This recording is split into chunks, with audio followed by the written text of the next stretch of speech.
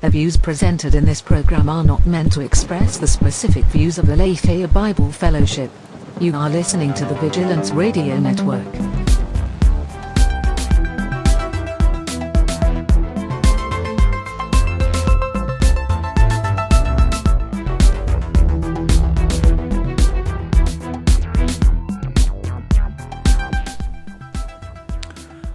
And welcome back. Welcome back to the Culture Insanity podcast. We are here. Test. Good. We're here. Season 2, episode 1. February 2nd? Yeah, February 2nd, season 2, episode 1. So, welcome to the first episode of the new season. You probably have noticed by now, if you're watching this or you're paying attention to the stream at any sort or the Facebook page, that it is 9 o'clock in the morning on a Saturday. Ish. It's supposed to, 9 o'clock. Ish. 9:06 right now. But that is with good reason. So before we started season 2, we had a little meeting on like how could we make the podcast better? What do we want to be doing differently? Do we want to be doing that's new? How can we reach possibly a bigger audience, maybe or a younger audience? So in that conversation, we talked about maybe the younger peoples aren't sitting at home at 8 o'clock on a Saturday night waiting for our podcast as much as we would have wanted them to. So we switched our format a bit to try and reach a larger audience, hence being here now at 9 o'clock in the morning. Perhaps those younger peoples are getting ready for their nightlives rather than being out in them. So that's why we're doing this now. So you can expect that moving forward, I suppose, indefinitely. So 9 o'clock, first and third Saturdays of every month. We're sticking with the every other week format, and you can look forward to us then. It's good to be back. I'm excited about it. We have obviously a list of things we want to talk about today. Some of those things include this new Michael Jackson documentary that has either aired or will be airing at Sundance. I don't know if Sundance already happened. I think it already happened. Okay. But it's going to be on HBO once it airs to the general public. So a new documentary about Michael Jackson that aired at Sundance and will be soon available. Some interesting things happening there. We're going to be talking about marriage. We're going to be talking about the much maligned Gillette ad, since that seems to still be a relevant topic of conversation, even though it's, I don't know, what is it, maybe a week and a half old by now, 2 weeks old. And then there's a topic about the explicit nature of shows targeted toward young audiences on Netflix. And then, of course, Batman. The obligatory insert of something maybe comic book related, because that's what we like here at the Culture Insanity podcast. So some good things to talk about and some things to look forward to, which I suppose we'll talk about at the end of the episode. With that said, thanks for tuning in. Thanks for downloading, whatever way you're listening. And with that, let's get into it. First up, this Michael Jackson documentary. So, as I said, there's a new doc that filmed at Sundance that's stirring up some controversy. And the long and short of why is, so there's this man. I don't remember his name. This man had a long relationship with Michael Jackson. This man claims that Michael Jackson inspired his career, inspired everything about his current life and what he wanted to do. This man was even part of the testifying in favor of Michael Jackson for the defense back in the mid 2000s or so. I think that's when he was for the defense of Michael Jackson, saying, nothing that's being said is true. I never had this inappropriate relationship, so on and so forth. All these different things. He testified for the defense of Michael Jackson, but has since come out with this documentary that he made, or he had a huge hand in making, basically now saying the opposite of all these things. The reason why this is all very interesting is because if you had been paying attention or educated on that at all, you would know that, Michael Jackson went through extensive amounts of investigation, multiple testimonies in favor of his defense, all these different things, and he was eventually acquitted. Yeah, acquitted. That's the right word. Of those, allegations and things that were charges against him. Again, there's now, I think it's like a 300-page investigative report that's now been made available through the Freedom of Information Act that the public can look into, can read for themselves on all the different things involving that investigation that the FBI has released. So it's really interesting. What's interesting is that this guy, again, like, he was completely in favor of Michael Jackson, and was saying that he would never do all this. But since then, it's been revealed that this man, like, is potentially a disgruntled, what would you call it? A disgruntled, not fan, but I don't know, like, employee, I guess. But not. That's the point, right? Well, he was at different points in his music career. Oh, Robson's his name. Robson. So this guy, like, went to the estate of Michael Jackson and wanted to, for example, take over the Vegas Act. What's the Vegas Act called? I don't know. Here, let me read. I've got the breakdown here. Go ahead. I posted the article. This is what's posted on Forbes about. No, it's not a review of Leaving Neverland. It is it's like an article about the context of Leaving Neverland from the perspective of a documentarian. So, cool. Anyway, here's some of the stuff that was left out of Leaving Neverland. So, in 2011, Robson approached John Branca, co-executor of the Michael Jackson estate, about directing the new Michael Jackson Cirque du Soleil production called One. Robson admitted that he wanted the job badly, but the estate ultimately chose someone else for the position. In 2012, Robson had a nervous breakdown, triggered, he said, by an obsessive quest for success. His career, in his own words, began to, quote-unquote, crumble. That same year, in 2012, with Robson's career, finances, and marriage in peril, he began shopping a book that claimed that he was sexually abused by Michael Jackson, but no publisher would pick it up. In 2013, Robson filed a $1.5 billion civil lawsuit/creditor's claim, along with James Safechuck, who also spent time with Jackson in the late 80s. Safechuck claimed he only realized he may have been abused when Robson filed his lawsuit. That lawsuit was dismissed by a probate court in 2017. In 2019, Sundance Film Festival premiered a documentary based entirely on Robson and Safechuck's allegations, and while the documentary is obviously emotionally disturbing given the content, it presents no new evidence or witnesses. The film's director, Dan Reed, acknowledged not wanting to interview other key figures because it might complicate or compromise the story that he wanted to tell. Interesting. Another thing that was interesting that article goes on to mention, and this is not new news, but like Michael Jackson, for example, his house was like raided unbeknownst to him without warning, because that's what a raid is. a couple times, a couple times, and was like scoured for anything that could be possibly related to any of those allegations, and of course nothing was found.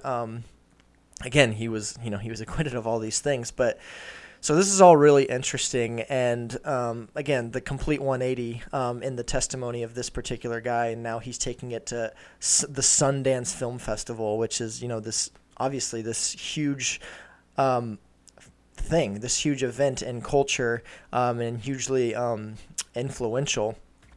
I'm gonna post the 300-page PDF. Thank you, Josh. In case you're interested in reading the 300-page. There it is, 300 pages on Michael Jackson, done by the FBI when they raided twice over 10 years. Just a real good read. But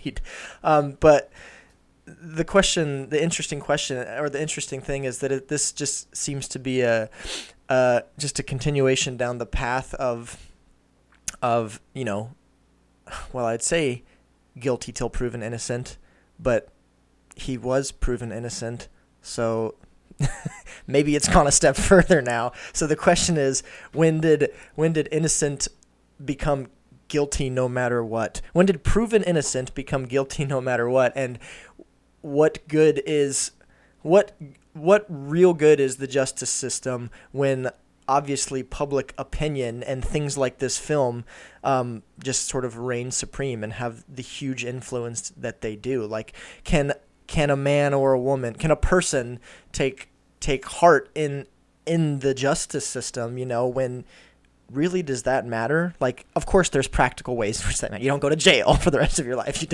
You're not labeled as this. Well, you are labeled as this, but there's not the practical, if you will, consequences of being found guilty of whatever crime. But I mean, even in his death now, this guy's reputation is being completely dragged through the mud, and your heart sort of just goes out for obviously him, which might be a weird thing to say because he's no longer with us, but like his family, like what good is the justice system and the and all of that when the public opinion is king? What are your thoughts? I know you were saying the other night you feel like bad. Yeah. And I know that you you really like Michael Jackson. I do like Michael Jackson. Part of your life. Yeah, I feel bad for him and his family. It's, there's a lot of slander that can get out there, and it's just interesting how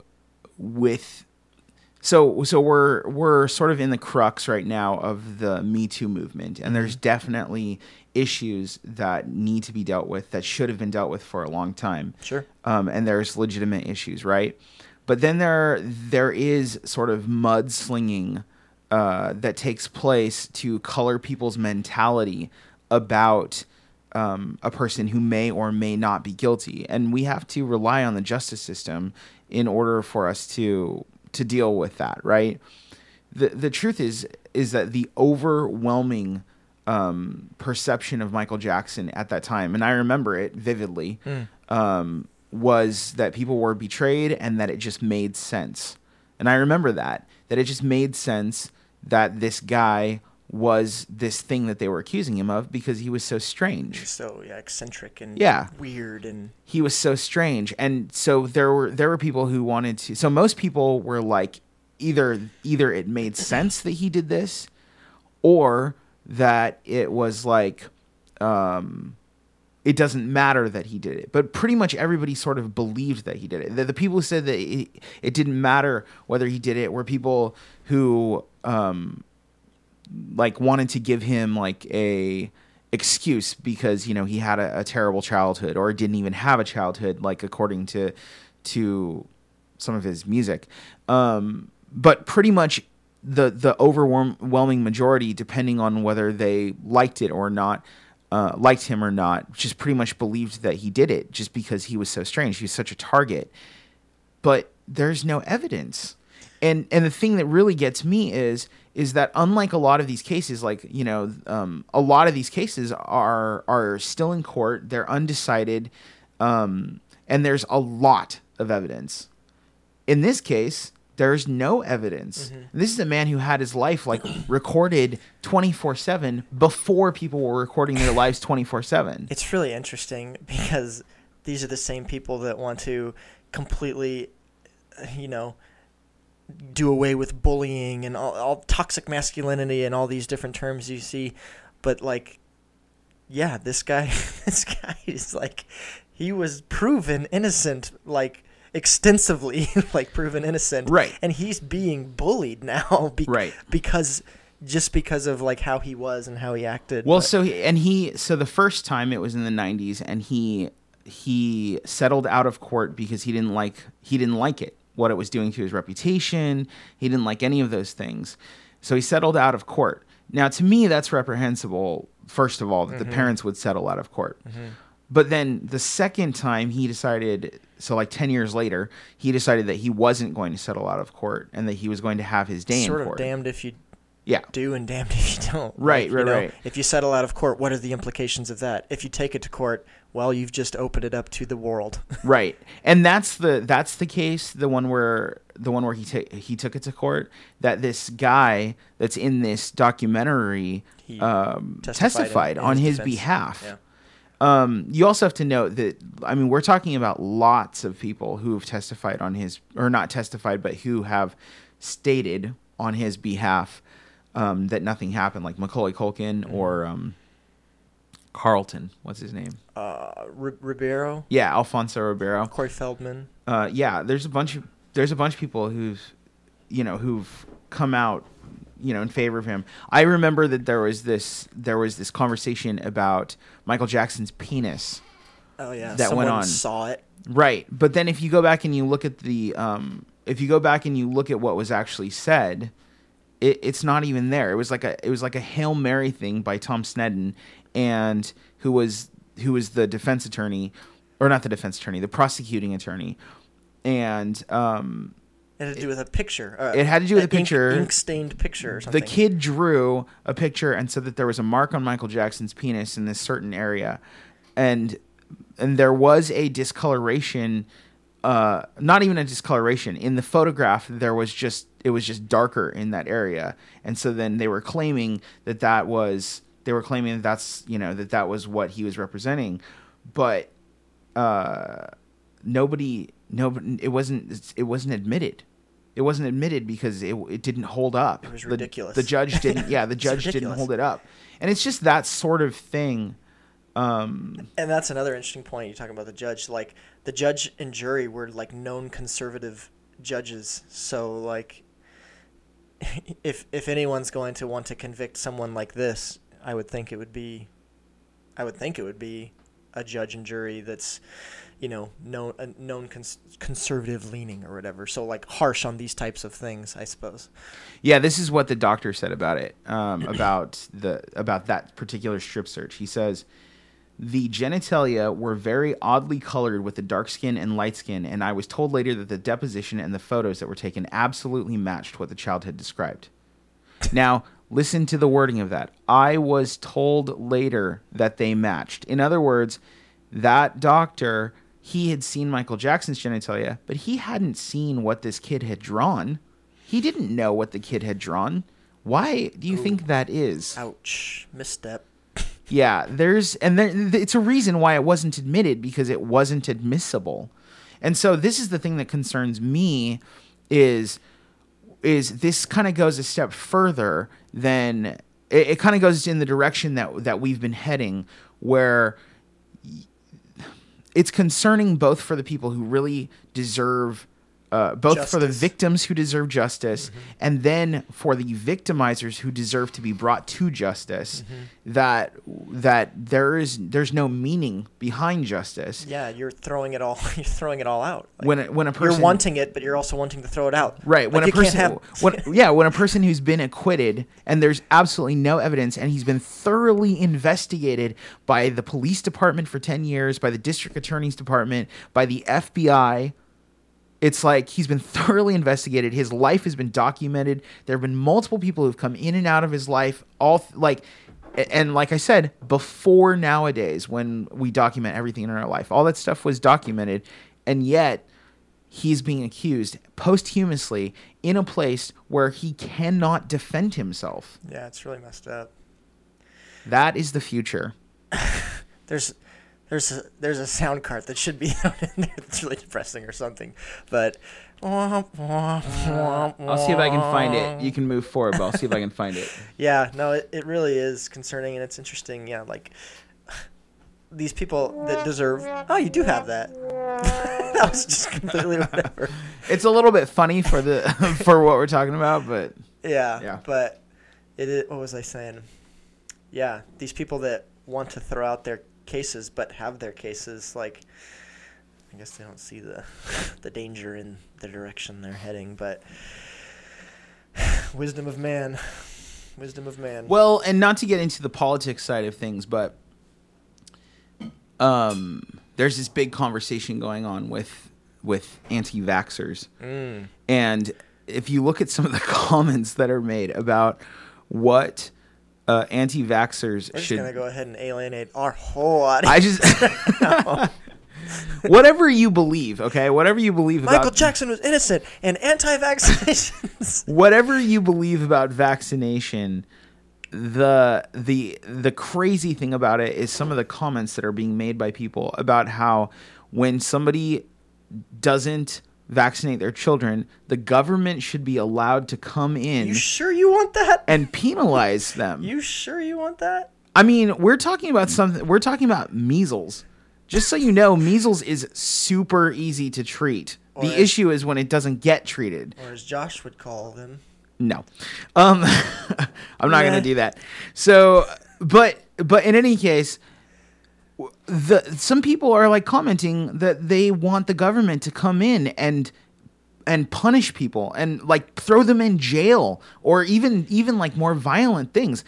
And what we're talking about in that case is like full government oversight. Like this is what I'm saying. Like people are fickle.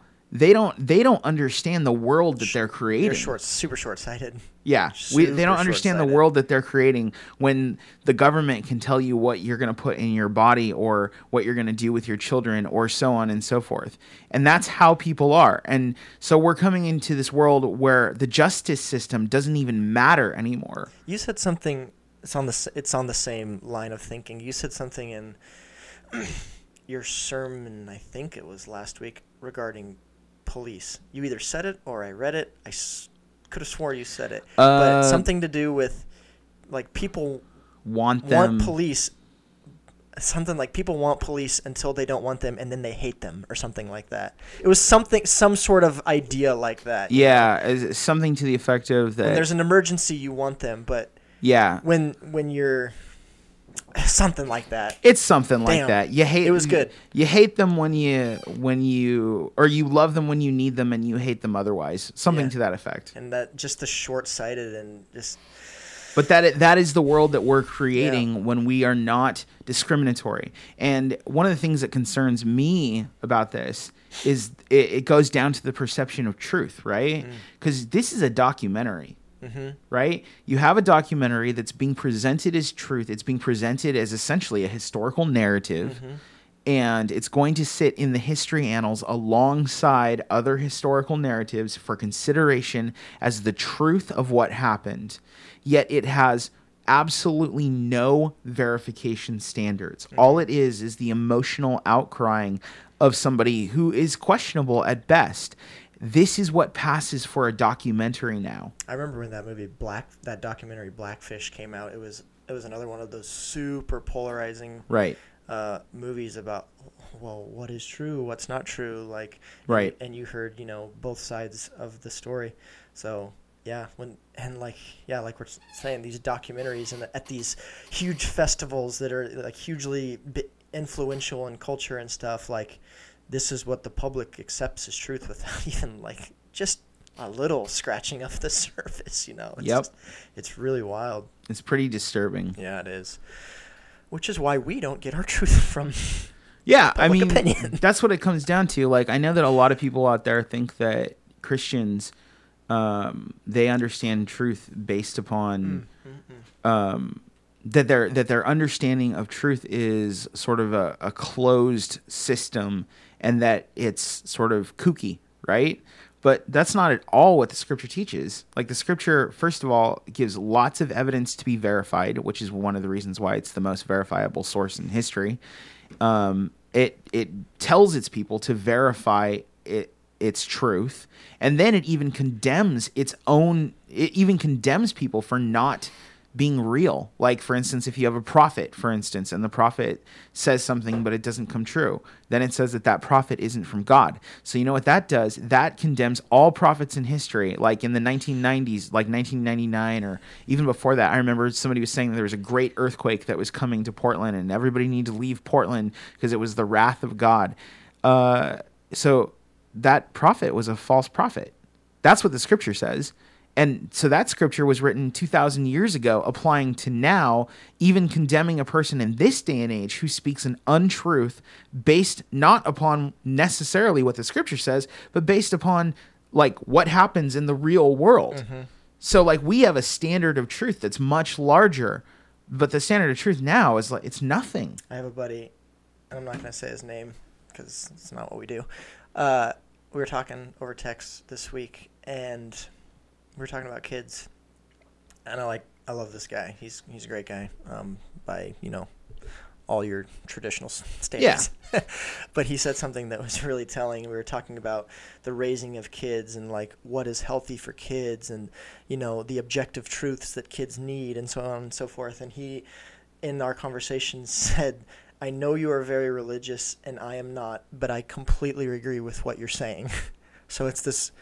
I mean, I think it's really telling of like where they are eventually led to. Like they can't make sense of so many different things, and they will eventually, based on what they know to be true, right, fall back on what they know to be true. Or they won't. Or they won't. Yeah. Luckily, Yeah. like he seems to. But yeah, like there is objective truth, and we are made in the image of God, and that will resonate with you. Whether or not you accept it is another thing. According to Scripture, whether you accept it is where you'll be condemned. Right.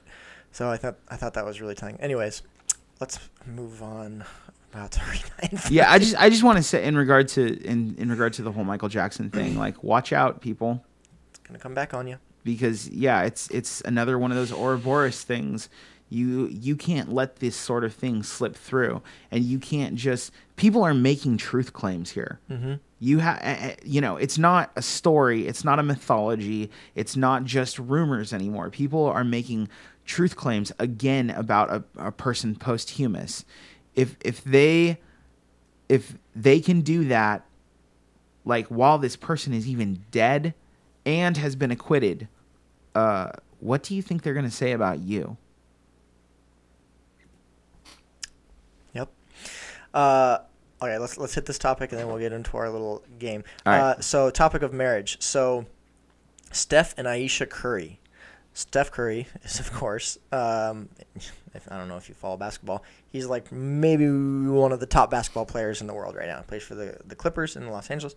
Or not the Clippers, the Golden State Warriors, my bad. And then his wife, who's like a celebrity chef, her name is Ayesha Curry. She recently was giving an interview with somebody, and she was talking about her marriage because she's been married to her husband for, I don't know, it's like 8 or 9 years, which in that world, in the celebrity world is a long time. Is a long time. Yeah. For the record, I've been married, and I'm a young person, for 7 years, and it does feel long, and it doesn't feel long. It doesn't feel long for what I'm gearing up for, which right. is forever. But yeah. Anyways, in her interview, she stirred up some controversy, because everything's controversial nowadays. Mm-hmm. But she stirred up some especially things that are sane. Yeah. But she said this in her interview, talking about marriage. The one thing that both of the in-laws shared with us, so the thing that both of our parents shared with us, some through learning it the hard way, some through just making sure that they do it, is just making sure that we put each other first, even before our kids. As tough as that sounds, putting ourselves first and making sure that we make time for date nights and for each other. That's been very important, as hard as it is. She goes on to say, because when you become a parent, you want to put your kids first, and we do. But we do it second to our relationship. She's saying we do as a generality. Right. Because ultimately, when our relationship is good, the kids are happy and they're thriving and our family life is good. We have to put that into perspective and realize that it's not us being selfish. It's making sure we have a strong foundation. I know. Oh, my gosh. First of all, Yeah. I got it. It's here somewhere. Yes. She should be applauded. What a groundbreaking suggestion she just made in this interview. Put your marriage first. Yeah, obviously that's stirred up controversy because the world, society would have you believe that your kids are the most important, above everything, above your marriage, above anything in your family, above your career, maybe. Yeah, like above right. God, above whatever. Like, kids are number one. And, well, that's just not true.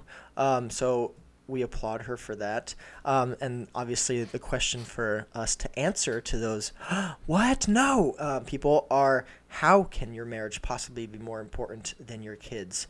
So I'll let you start and shed some light on that. Well, I think that she answered it pretty perfectly, honestly. The foundation. Yeah, she called it a foundation.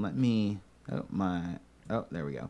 Let's see. She said, because ultimately when our relationship is good, the kids are happy and they're thriving and our family life is good.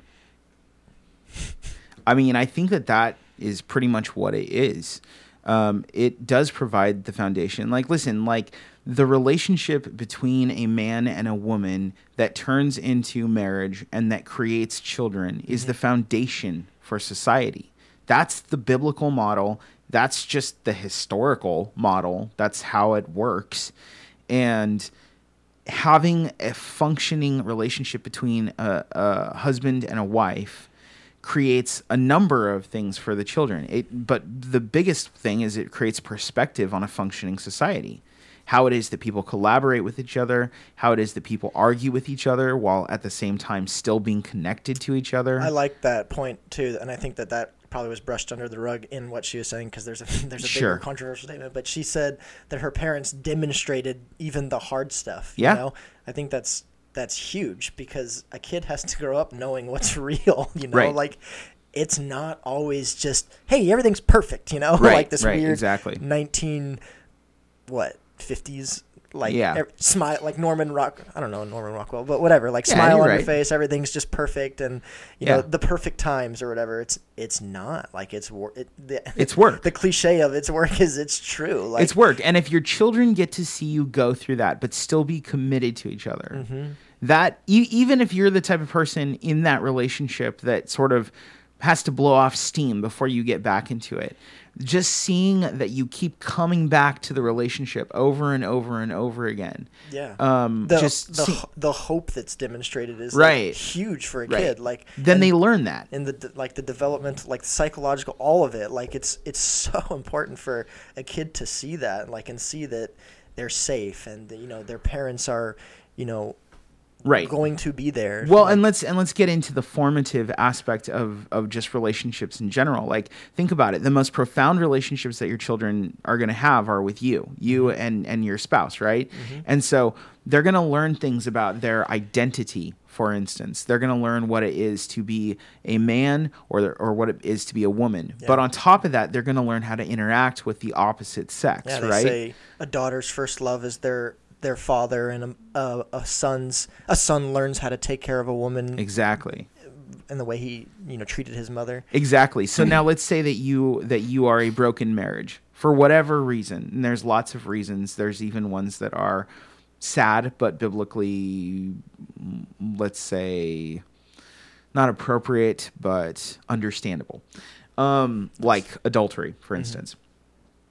So if you're a parent that has left that relationship and your child is watching you, let's say that you're a father who's left that relationship and you've got a little boy who's watching you, then what you have done in that one act is you've opened up the doorway for your child to think that there is a quitting point to that relationship. Right. And that takes a huge toll on a child. It rocks their world. Absolutely. And then on top of it, then that child has to deal with that in their own relationships when they get older. You want to know why people have no hope for their marriages? Why so many children have no hope for any real relationship? Why it's all about what they can get now in the moment? Mm-hmm. Well, it's because they grew up thinking that. They grew up thinking it with the processing of what a child gets when their relationship isn't intact. It's the same reason why one of the things that Michelle and I saw in the foster system, for instance, is when you put food in front of a child, they'll eat it as fast as they can, or they'll hide that food. Because they don't know when it's coming again? That's right, because they don't know when it's coming again. It's the same thing. Like, a child gets into a relationship thinking that, this is how they're going to handle it, because they've seen that relationships don't work out. And so what do? They have relationships where they can get what they want now. And so then they turn to things like, So then culture is created, like hookup culture, for instance. And there's a lot more that goes into that. There's a lot more variables that go into that. But don't think that there isn't a profound effect on children whose parents come from a broken marriage. Now, all of that can be healed. It can be healed through Christ, and made whole when we adopt the biblical narrative as opposed to the narrative that we start with. But yeah, like it's a really terrible thing. And and so this narrative, it's sort of self-informing in our culture, this narrative that children need to come first. Well, let's be clear. The reason why there's a narrative that children need to come first is because at some point there were a bunch of children who understood that they need to come first. And so then they taught that children need to come first. And then they taught that children need to come first. Why? Because we're all a bunch of children who've been rejected by broken families. So what's the one thing we can do? We can watch out for our children in the future. It's a self-informing narrative that creates a cycle, and it's not right. And we need that revelation from Scripture to come in and tell us, no, this is how it's supposed to be. Yeah.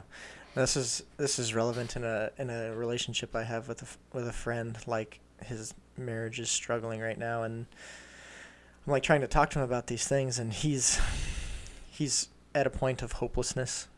You know, I've tried, it doesn't work, this doesn't work, blah, blah, blah, blah.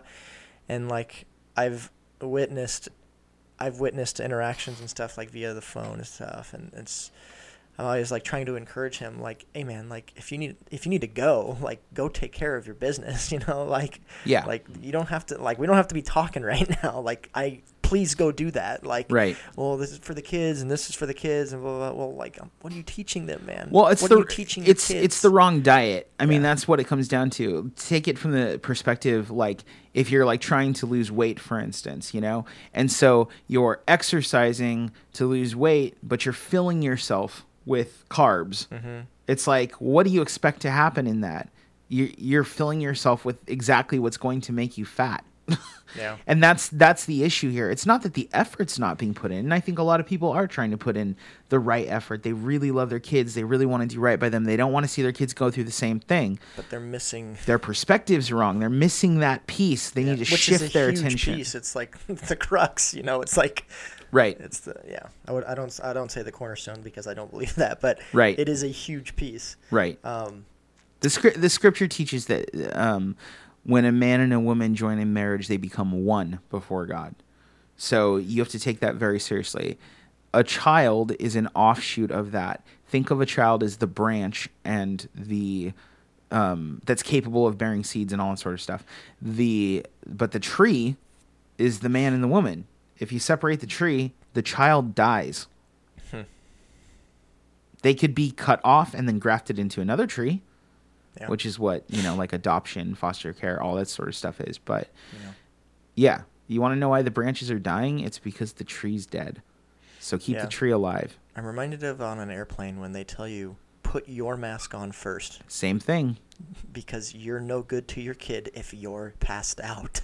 Right, exactly. You know, like, same thing. That's a crude example. Same thing. And let me say, like, some people may think that that's mean. I know that that's a big thing. Some people think that that's mean. How could you tell a child that? You hear it every time you're on a plane. You hear like somebody behind you. Right. I always do. Right. Somebody may think that's mean. How could you tell a child that? But let me tell you, as one who's told it, 2 of my children and many more people that are my surrogate children. Here comes the bold statement. It makes them feel safe. Okay. It makes them feel safe because they know that they're not in control.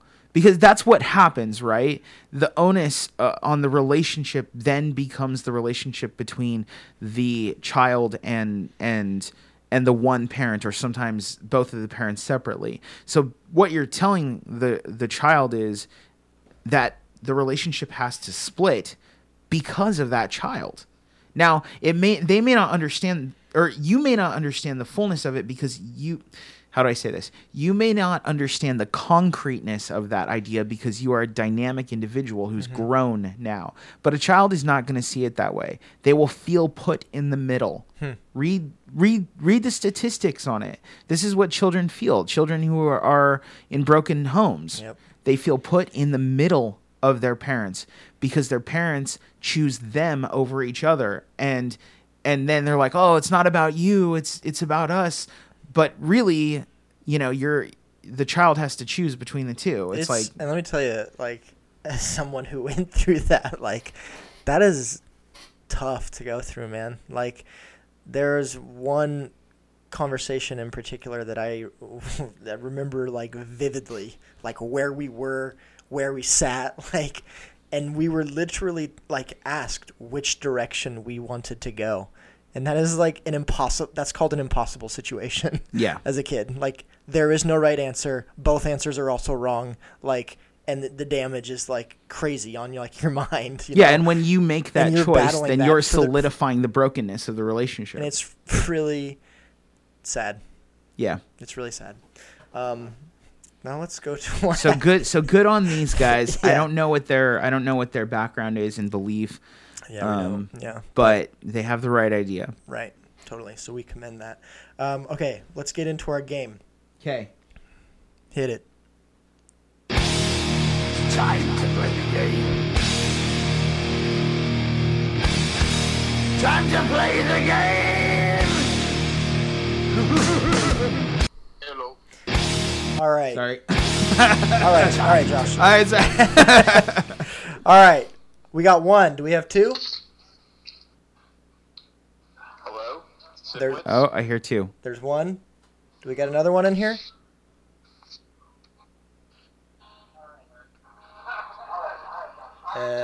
So far. Oh, I can hear ourselves in there. Do we have an L.U. Castillo of Oregon? Maybe. We have a John. John, where are you from? I am originally from Long Beach, California. So we have a John from a Long Beach, is that true? California. Huh. He's a military brat. Weird. Right? You're a military brat. Navy baby, yep. All right. Well, our other caller is experiencing some difficulties, which is difficult. So, Why don't you explain the game while we try to get him? okay, so the game is Super Bowl. The theme of the trivia is Super Bowl ads. Yeah, Super Bowl ads. So it's basic trivia. because Super Bowl's on Sunday. Super Bowl is tomorrow. Or tomorrow, yeah.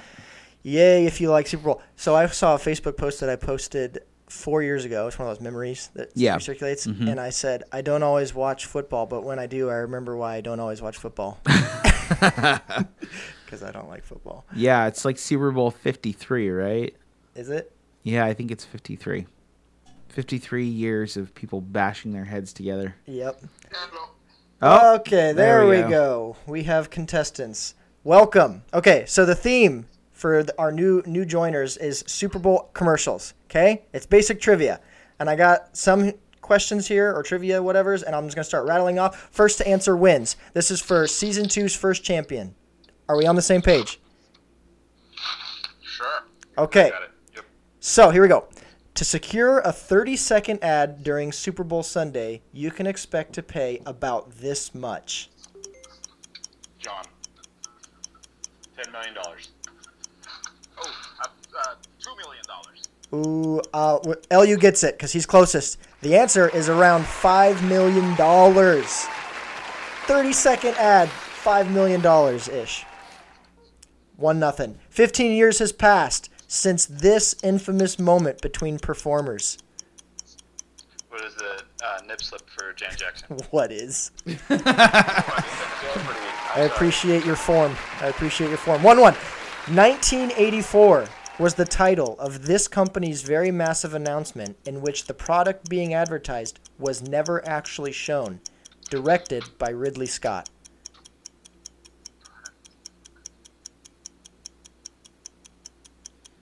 Come on, only these masters of advertising would be so bold. I want to say like the Echo, but that's way too. 1984? 1984. Was that no? Was Was that it some kind of cigarettes or something? Because I know they're not. Wrong and wrong. The answer is Macintosh.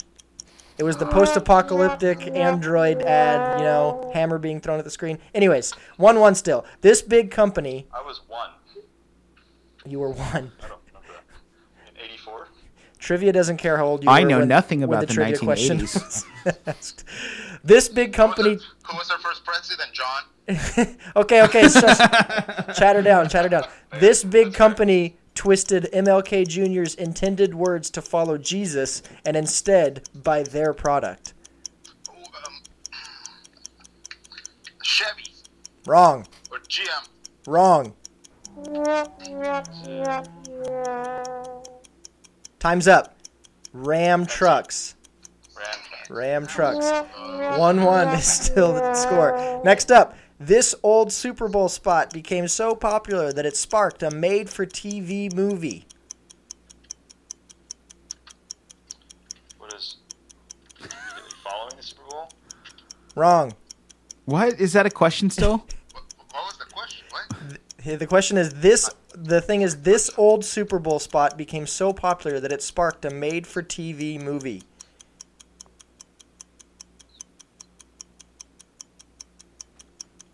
Oh, I don't know. Time's up. The Mean Joe Green Coca-Cola spot where he's walking limp down the stairs and his little kid comes up. Mean Joe Green, have my Coca. You guys never saw that? Nope. Under a rock. Next up, two boys' jaws dropped when this supermodel stepped out of a red Lamborghini in a Pepsi ad. Cindy Crawford? Giselle? Correct. Cindy Crawford. 2-1 to John. Next up, these two Hall of Famers competed for a Big Mac by shooting hoops.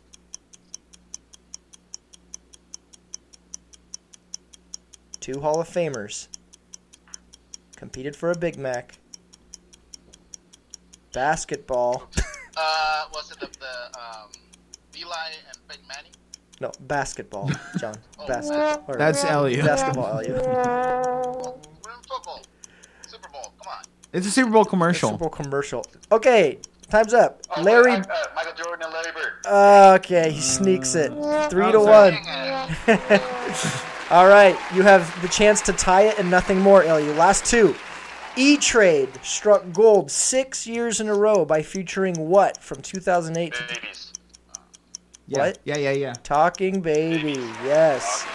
And for the final question, since its first airing, a Volkswagen ad featuring this famous movie character has been viewed on Darth YouTube Vader. 63 million times, making it one of the most popular Super Bowl ads ever.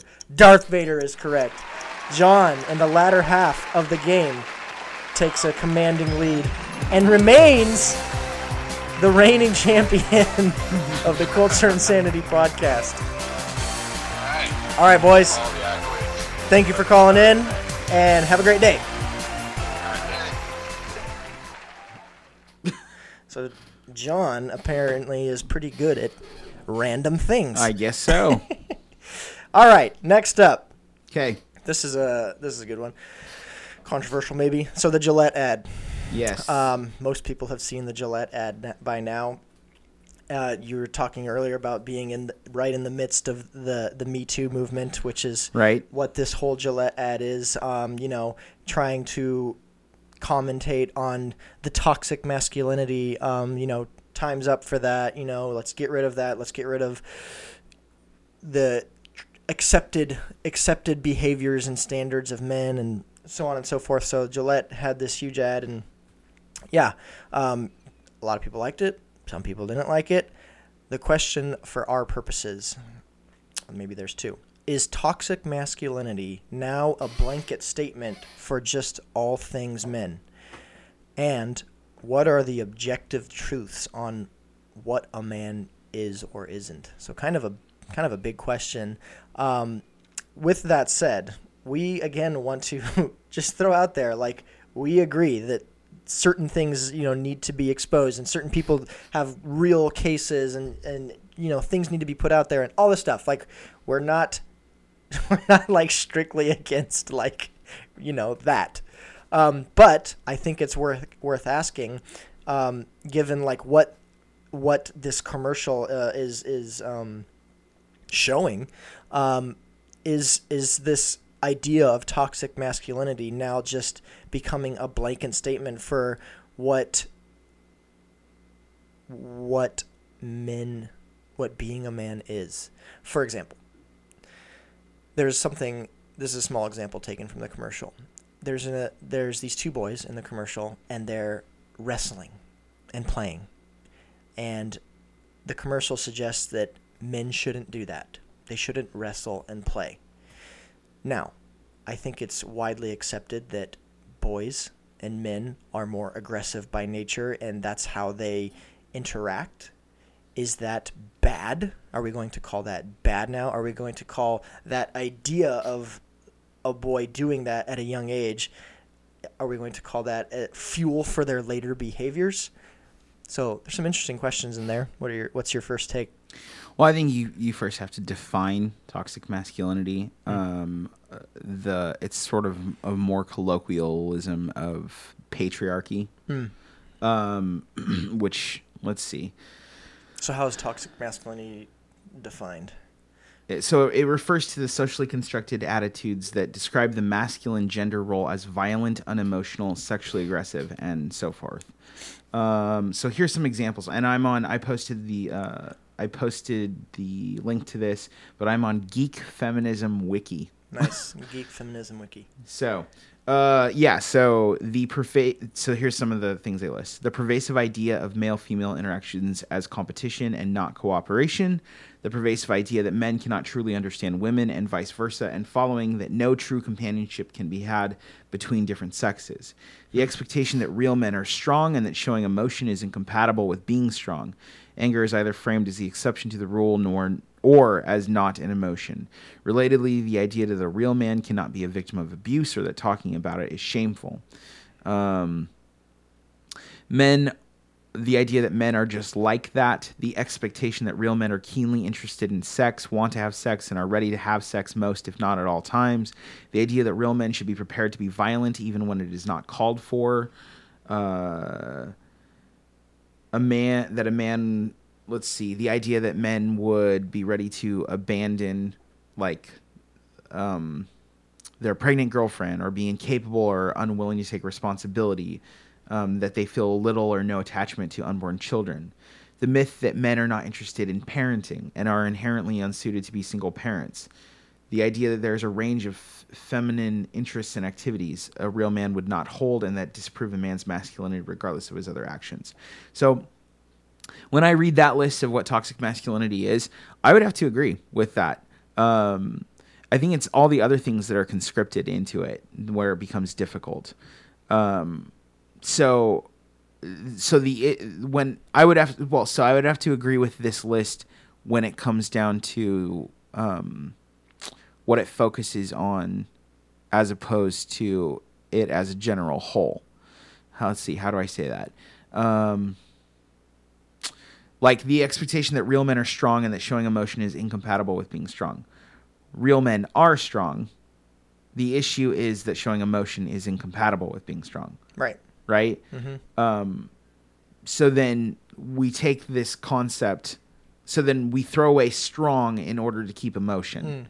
That's what I take an issue with. Yeah. I do agree with the idea that emotion is strength, generally. Mm-hmm. Let's see, here's one. The idea that real men are interested in sex, want to have sex, and are ready to have sex, if not at all, most times. Yeah, that's true. Where does it... And for the record, it's not real men, it's just men. There's a reason why we have the output. Yeah. See, I think the issue here has to do with, and this is a larger issue that we're always dealing with. The issue here has to do with the teleological nature of man's biology. Go ahead and unpack that. Okay, so teleological, think telescope, right? He wants to ding me in cross-examination. Which, by the way, there's a new one online. In time. But anyway, it has to do with the teleological nature of man, and specifically of our physical bodies, right? So teleological, think telescope, like outward, like forecasting out the meaning of something. What is the forecasted out idea behind these things? So the body has something that it purveys, right? And so, like what Adam just said, we have the what do you call Output. it? The output. We have the penis. I was being... Yeah, I know, but we already said it because of Michael Jackson, so might as well use it more in a clinical sense here. No pun intended. Right. So in any case, the other thing that we have that's really not factored in this is testosterone. Yeah. We have a large amount of testosterone compared to women. I'll try and pull up the facts here in a little bit, but it's that sort of thing that makes us naturally.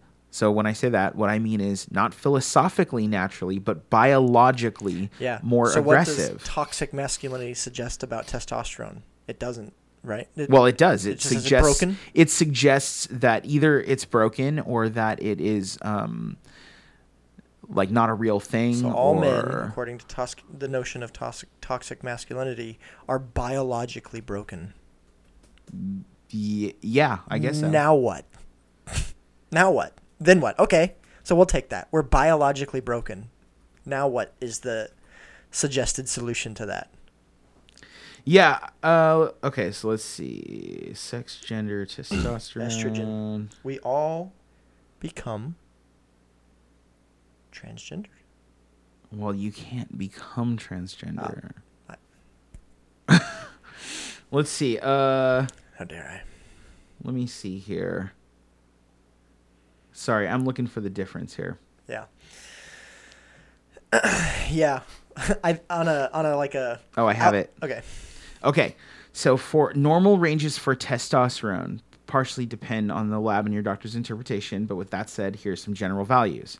For a 19-year-old male, testosterone total should be between 240 to 950 NGs or DLs or whatever that means.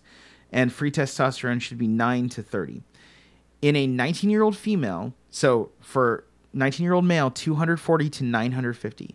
In a 19-year-old female, testosterone should be between, take a guess. 5 and 6. I don't know. 8 and 60. 8 and 60 versus 240 and 950. Jeez. What does testosterone do, people? It increases sex drive. Aggression. It increases pain tolerance, building of muscle mass, learning and memory, specifically in spatial reasoning. Like these are things. These are things that are associated with toxic masculinity. Now, should they be associated with masculinity?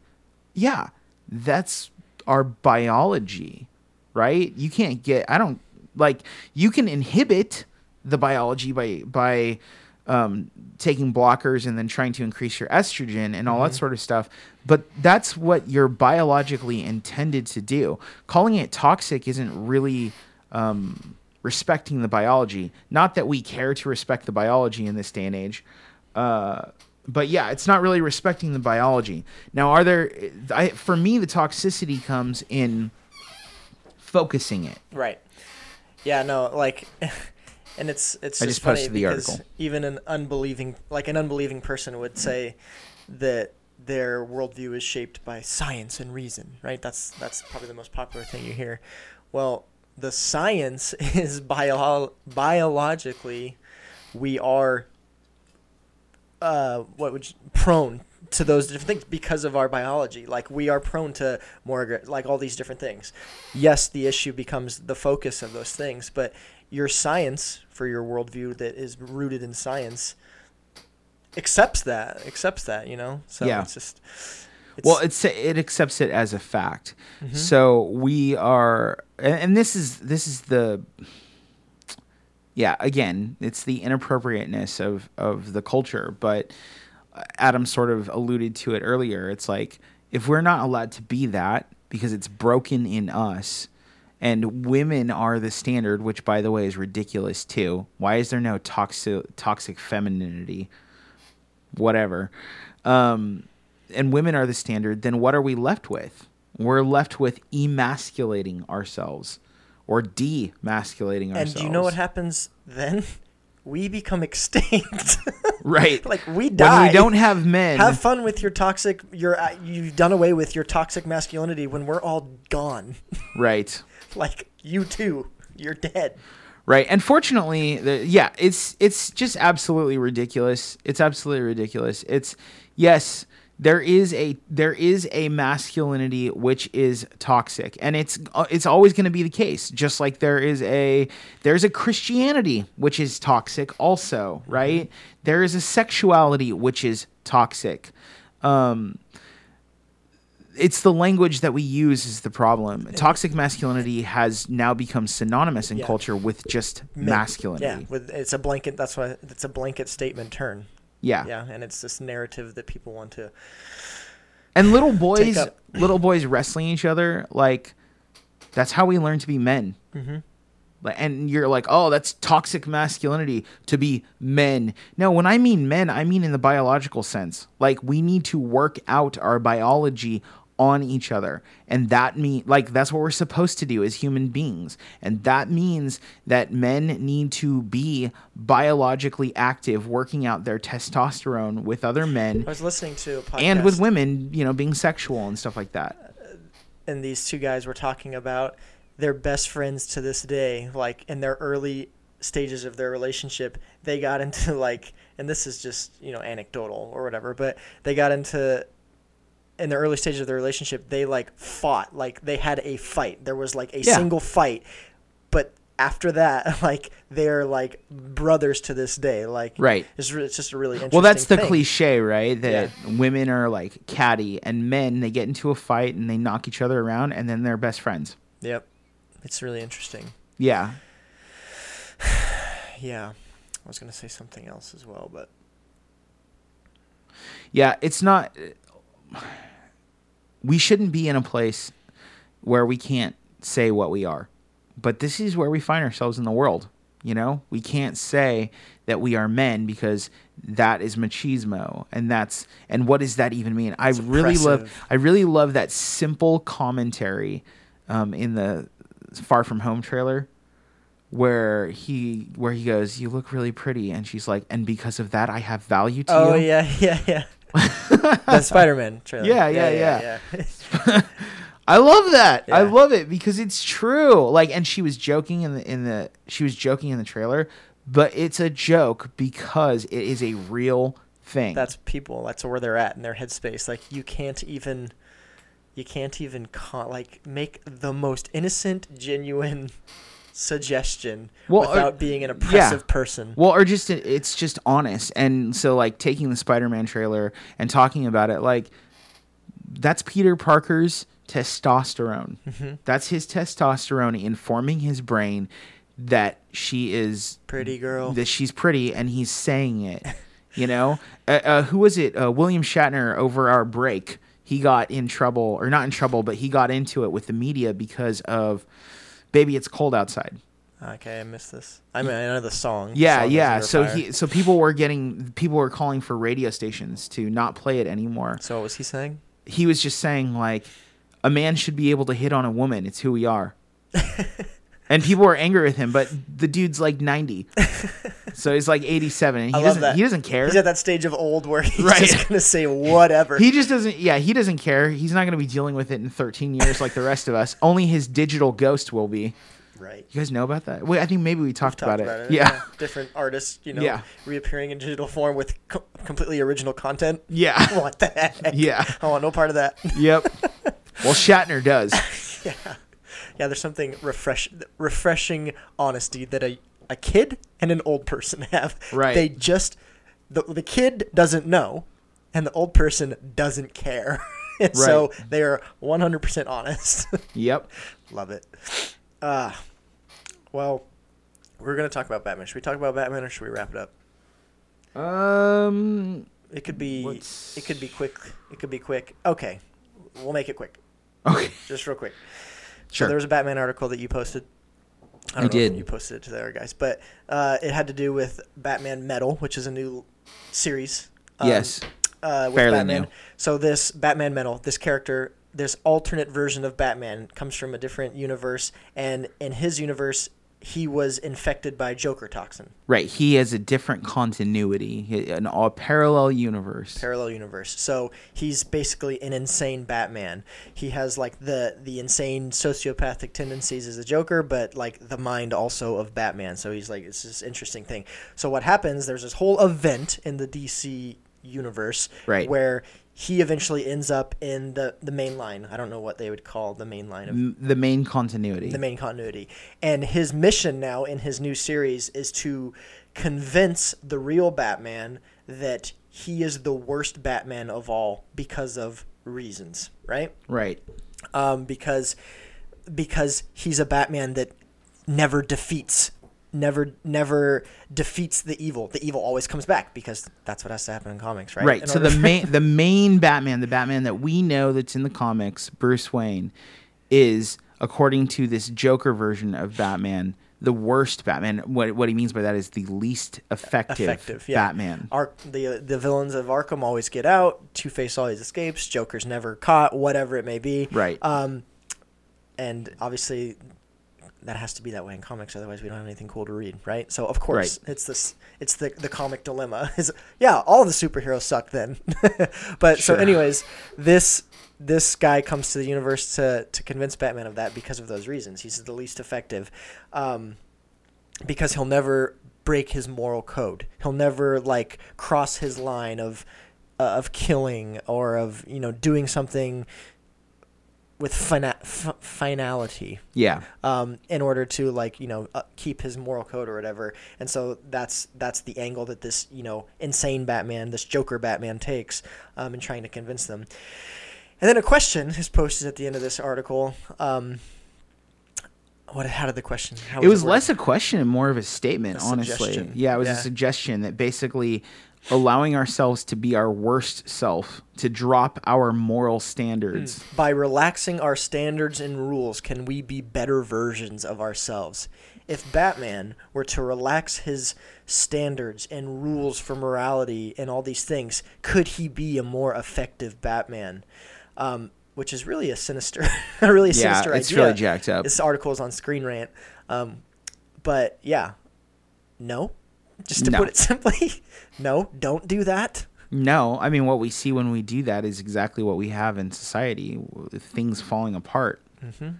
That's one of the things that makes Batman great. And it's one of the things that shows that this, just from a fanboy standpoint, the writer of this article doesn't understand Batman very well. Because there's no way that the Batman who laughs, which is what they call the Joker version, is going to take over the continuity of the main Batman. No, he's going to have to overcome that thought. It is what we call a intrusive thought, and a destructively intrusive thought. So, I mean, we don't want to keep the show going for too long, but long and short of it, no, that's a dumb idea. Don't do that. What's the line in Dark Knight? Like the joke? You either live long enough to... That's the one you're thinking of? There's that one. You either die a hero or live long enough to become a villain. But there's also the Joker also says something. What happens when an unstoppable force meets an immovable object? Yeah. Just alluding to like the Batman won't compromise who he is in order to do something. And yeah, whatever. It's a great movie. We should watch that movie.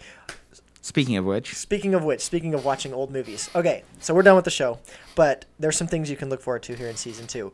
One of those things is we are talking about making a reality in which we're going to do, what do we call it? Retro reviews. Yes. Retro reviews. So our thought is, and you can look forward to this and look forward to our Facebook page and, information about this and next episode obviously as well, but a sort of Fathom event style thing. They call it a virtual living room. So if you're not familiar with the term virtual living room, the long and short of it is it's streaming something that you and someone else's other people are watching like live together, though you're not in the same space. Spot, yeah. So someone in Africa can be watching the same thing with the person in Canada. Right. A virtual so the living video room. is synced up, and there's like audio or sometimes video available, and there's a chat room open so Yep. that you guys can talk about while it. things so are going. we're going to be doing these retro reviews of taking these really big movies, probably movies. Let's stick with movies Yeah. for now.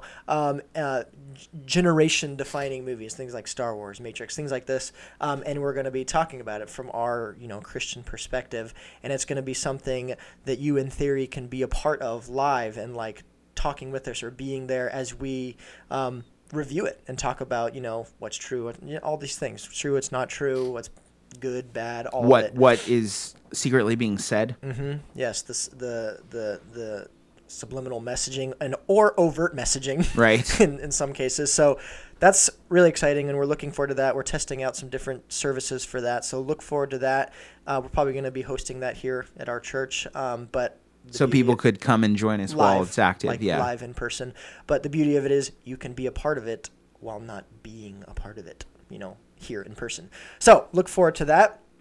If you're interested in the topics of the day, I believe Josh posted them to our live stream here. Yep. So they're in the comment section. Check those out. Again, look toward our Facebook page for things we got going on at Culture Insanity. If you have something that you're personally interested in, although it's never happened, you can feel free to direct message us those things or comment on our page, and we'll be happy to talk about it from our point of view. If you're interested in exploring your faith or are completely new to Christ, you can check out the Help tab on abfpdx.org. There's some things we got going on. We just had our most recent cross-examination panel discussion last Sunday. Yeah. Last Sunday, the topic was women pastors. So that's interesting. If you're interested in that, you can find it on the cross-examination Facebook page. And we had a little bit of an issue during the live stream, but don't worry, guys, because we recorded a hard copy, if you will, that doesn't have the same stuttering issues that we had during the live stream because the internet just didn't work out. So we posted that instead. So don't worry, you can watch it. Right. Women pastors was the topic. This year, it's taking an every other month format for cross-examination. So March's panel discussion will be on church racism. That'll be on the last Sunday of the month at 7 p.m., so you can look forward to that. We have another podcast called the Abandoned Initiative. That will be on the 17th of February. At time. I don't remember the time. You can look toward the Abandoned Initiative Facebook page. I'm sure you can find it on any one of our sister pages as well. Culture Insanity, ABF or Aletheia Bible Fellowship Facebook page, Truth Time with Pastor Monty, all these different sister programs we have going on. You can find, I'm sure, the stream on that, but look forward to that. This is a ministry geared toward reaching younger Christian people and really grounding them in what it is that they believe so that they don't go away from the church. The AI, the Abandoned Initiative. Abandoned Initiative. Obviously, I just alluded to it, but we have our other podcast, Truth Time with Pastor Monty. That's Wednesdays at 11 a.m., so you can look forward to that. So we got a lot going on. Speaking of which, Truth Times with Pastor Monty, 11 a.m.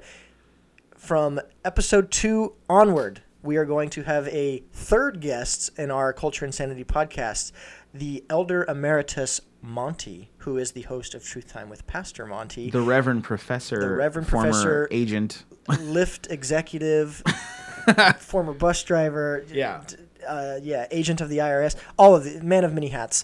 He will be in a part of our podcast moving forward. He expressed some interest in that, and he will be able to offer his take and his wealth of experience regarding these different things that are going on in our culture. So you can look forward to that. And again, we are on an first and third Saturday format at 9 a.m. So new format, reaching more people, hopefully. So with all of that said, thank you for tuning in to Season 2, Episode 1, and we'll see you in 2 weeks. The views presented in this program are not meant to express the specific views of the Aletheia Bible Fellowship. You are listening to the Vigilance Radio Network.